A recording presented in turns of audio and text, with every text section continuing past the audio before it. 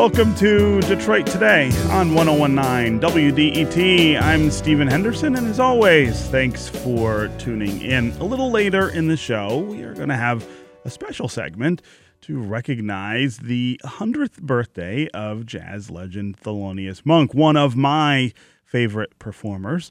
We're also going to have one of my other favorite performers in studio. Marion Hayden, a jazz bassist from Detroit, will be here to talk about the celebration of Monk's 100th birthday at the Charles H. Wright this weekend.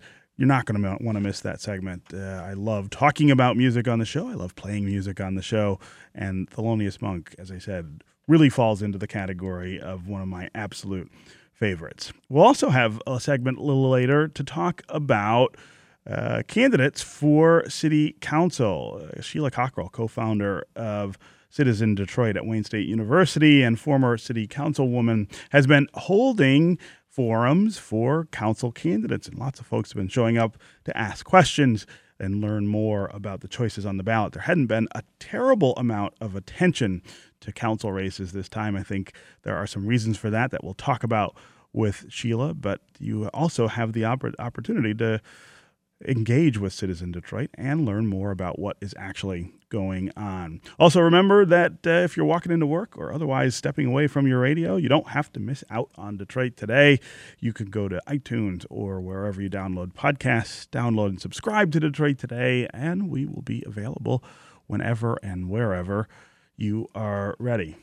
Up front today, President Trump has said many times that he thinks the Iran nuclear deal is bad for America. He has said that it was never a good idea, that it hasn't worked since we signed it, and that the United States is being made a fool of. And now he's threatening to leave the pact unilaterally. But it appears most people in Washington think the United States should honor the deal, even if they don't necessarily agree with its precepts. What's the future of this still very young agreement between uneasy and unfamiliar partners? Here to help us sort through what is going on with the Iran nuclear deal is Saeed Khan. He is an expert in Near and Middle East politics and history, a lecturer at Wayne State University, also recently a personal guest of the King of Saudi Arabia to perform the Hajj. We're going to talk a little about that later.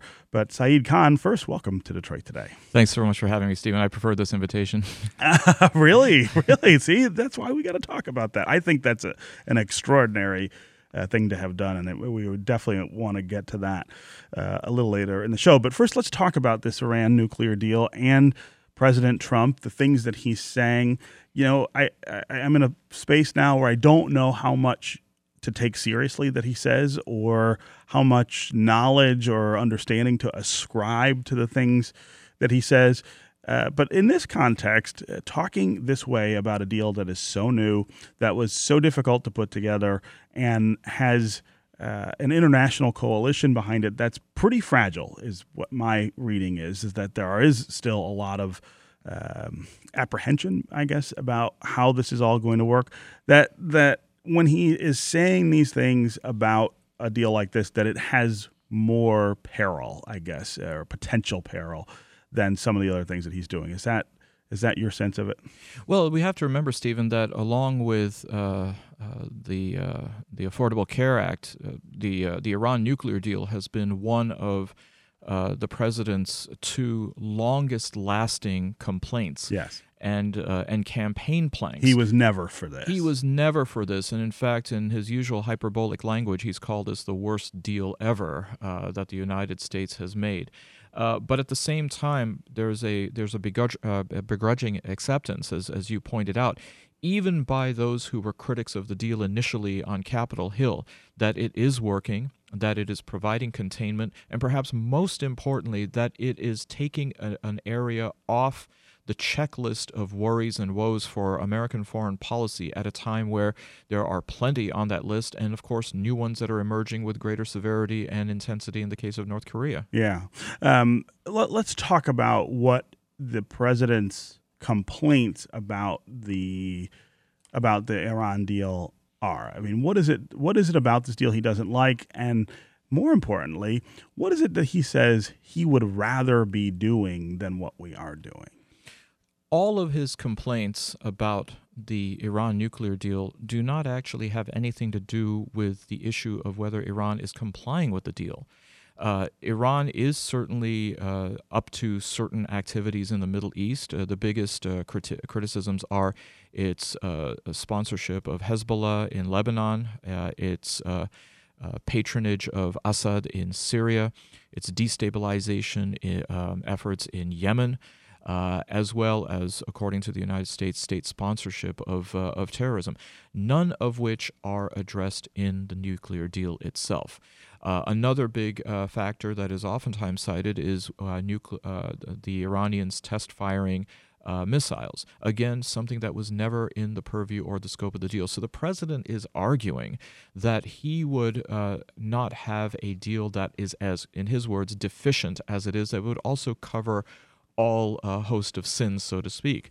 But as you also pointed out earlier, that this was a deal that was brokered over several years with the so-called P5+1, which would be the 5 permanent members of the UN Security Council, the United States, Great Britain, France, Russia, and China, as well as Germany.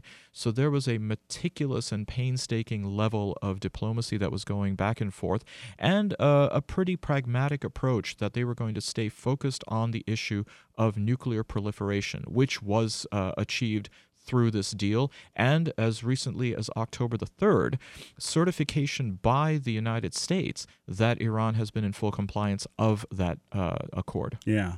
I wonder if what we're seeing here is the kind of perfect being the enemy of the good that this president sort of thrives on. I mean, he if you want to compare this, for instance, to his criticisms of the Affordable Care Act, it seems to be that, hey, we didn't accomplish all of these things that I think we need to accomplish with this agreement, and therefore we got to scrap the whole thing and go back to the beginning. Same thing here with Iran. He's saying you didn't get everything that you wanted, so it's no good. And in some ways, I feel like that plays a little bit to his base, right? I mean, these are people who want things to be better. They think in absolutes, and so in some way, he's sort of responding, I guess, to that desire they have to make things absolutely the way they want them, and not understanding that in all of these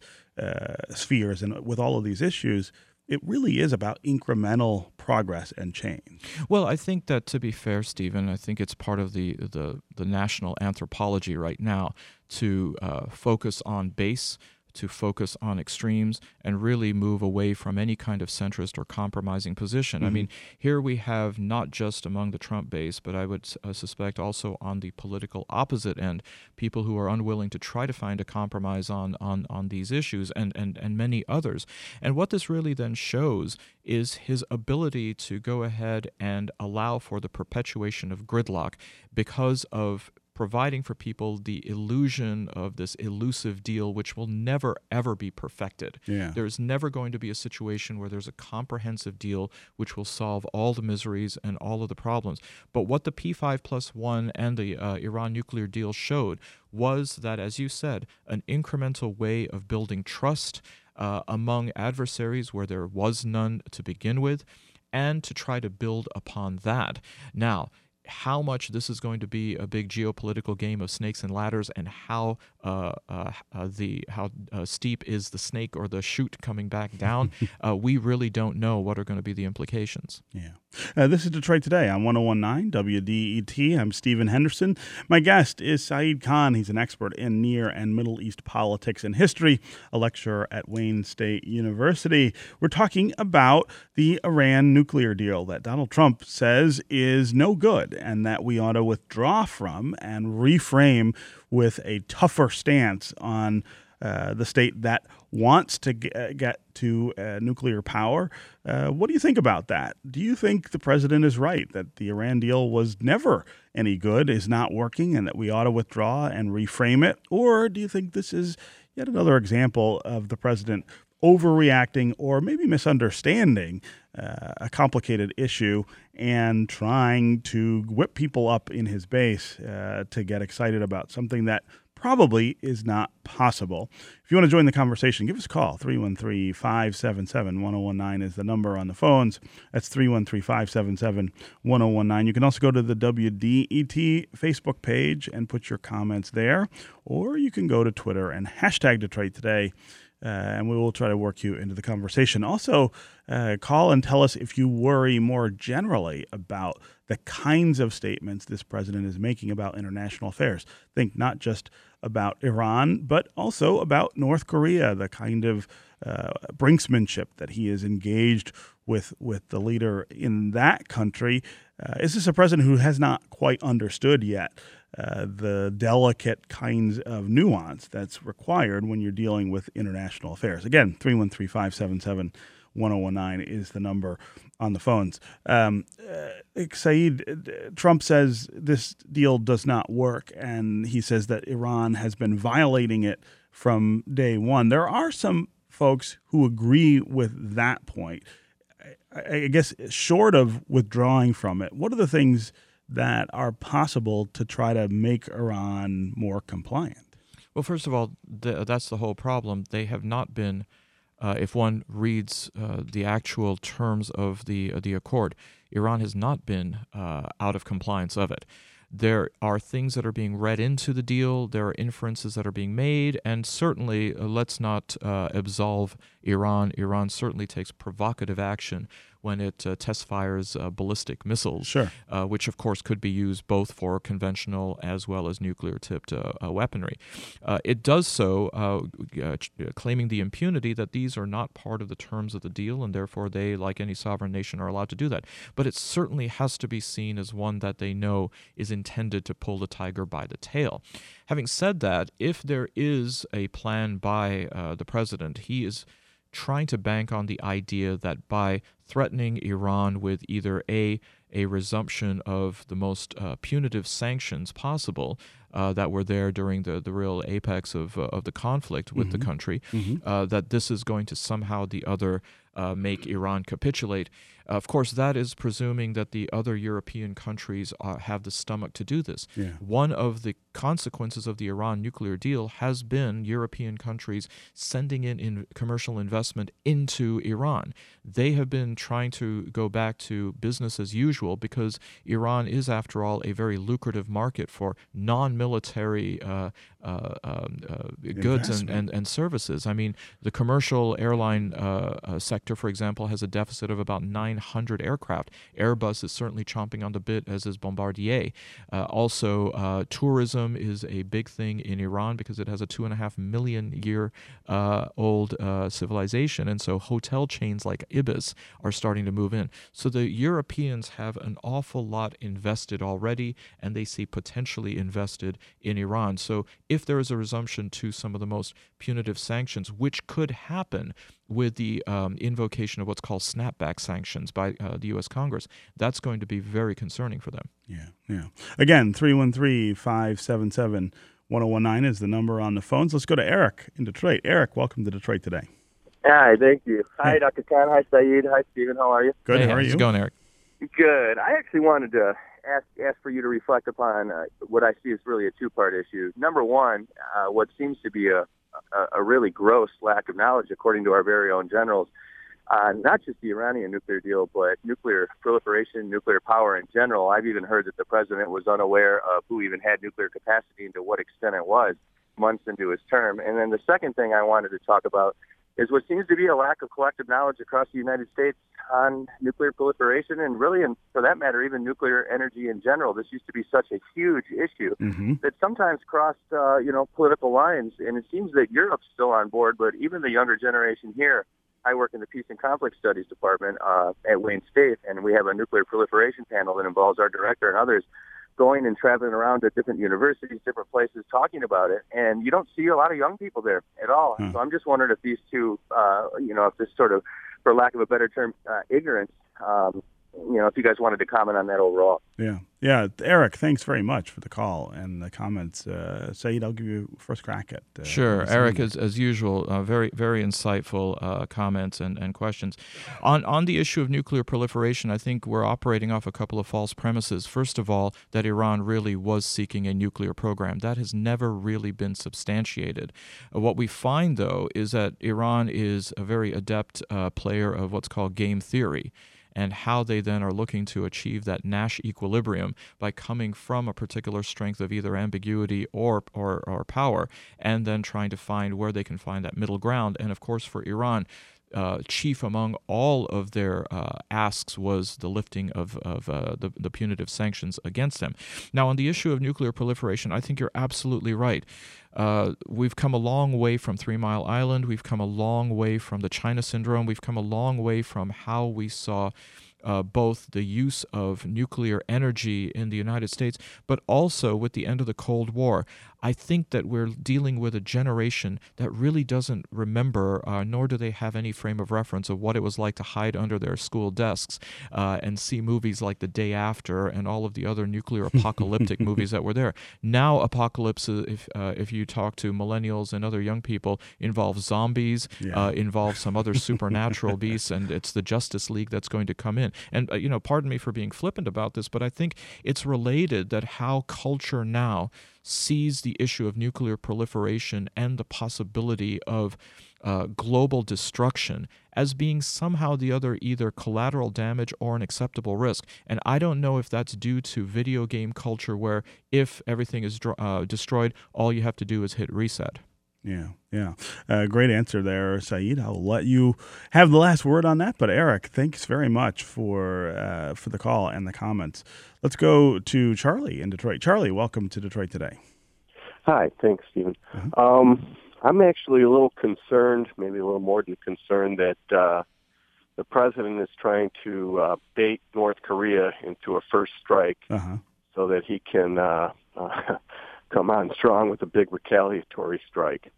Yeah, it certainly seems something like that's what's going on. But I also sometimes, I guess, hesitate to draw that conclusion because I guess I don't really believe that this president or anyone around him wants to have a nuclear conflict. I mean, that's an absurd end to any sort of strategy. We've never done that in exchange with another country, and only one time in history have we ever used nuclear weapons against someone else. I guess I don't know that I feel like that's what he's trying to do. I think he is trying to bully the North Korean leader into some sort of position that he wants him to be in, but I don't know if he's trying to court an attack. Well, I think what we have here that's unprecedented, Stephen, in the nuclear age is not the idea that we will use nuclear weapons. I think that it is considered such a horrific prospect that American presidents, and actually world leaders as a whole,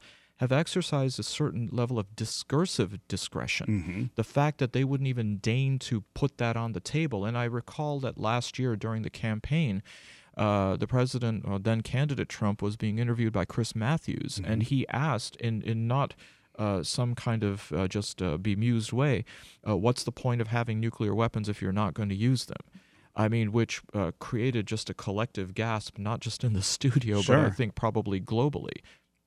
I mean, the idea that, I think there's a very real threat that North Korea will do something irascible or unpredictable, I suppose. Actually, I would disagree with that. It's very commonplace for American leaders and even, unfortunately, policymakers to impute upon others, whether it is Iran, whether it is North Korea, basically any adversary, that they somehow have a monopoly on irrationality, or that this is going to be the impetus by which they operate. And I think if you really take a look at, and certainly speaking with high-profile Iranians, I've had an opportunity to speak both with President Rouhani as well as Foreign Minister Javad Zarif a few times. And the one thing that I would never accuse them of being is irrational. Is irrational, right? That's an interesting point. Okay, before I let you go, I do want to talk about your recent Hajj, which I think is one of the more moving religious rituals in the world. In fact, millions of people have gone to do it, and you had an opportunity to do it at the invitation of the King of Saudi Arabia. Please explain how that was possible. I'm still trying to work through how the invitation came through, but it did. I received a phone call saying that the custodian of the two holy mosques, which is of course the honorific by which he goes on these things, has invited you to take part in a delegation of people to come on his dime, so to speak, or his rial, for the Hajj. It was something that, it's an offer I couldn't refuse to borrow from another movie altogether. And to be fair, treated extremely, extremely well. But at the same time, one of the asks that they had was some consultation on geopolitics. Yeah. And I think that was colored with the idea that within the next probably few years, if not even sooner, the Crown Prince, a 32-year-old by the name of Mohammed bin Salman, who is in effect running the show on behalf of his father, who's in his 80s and infirmed with a bit of dementia.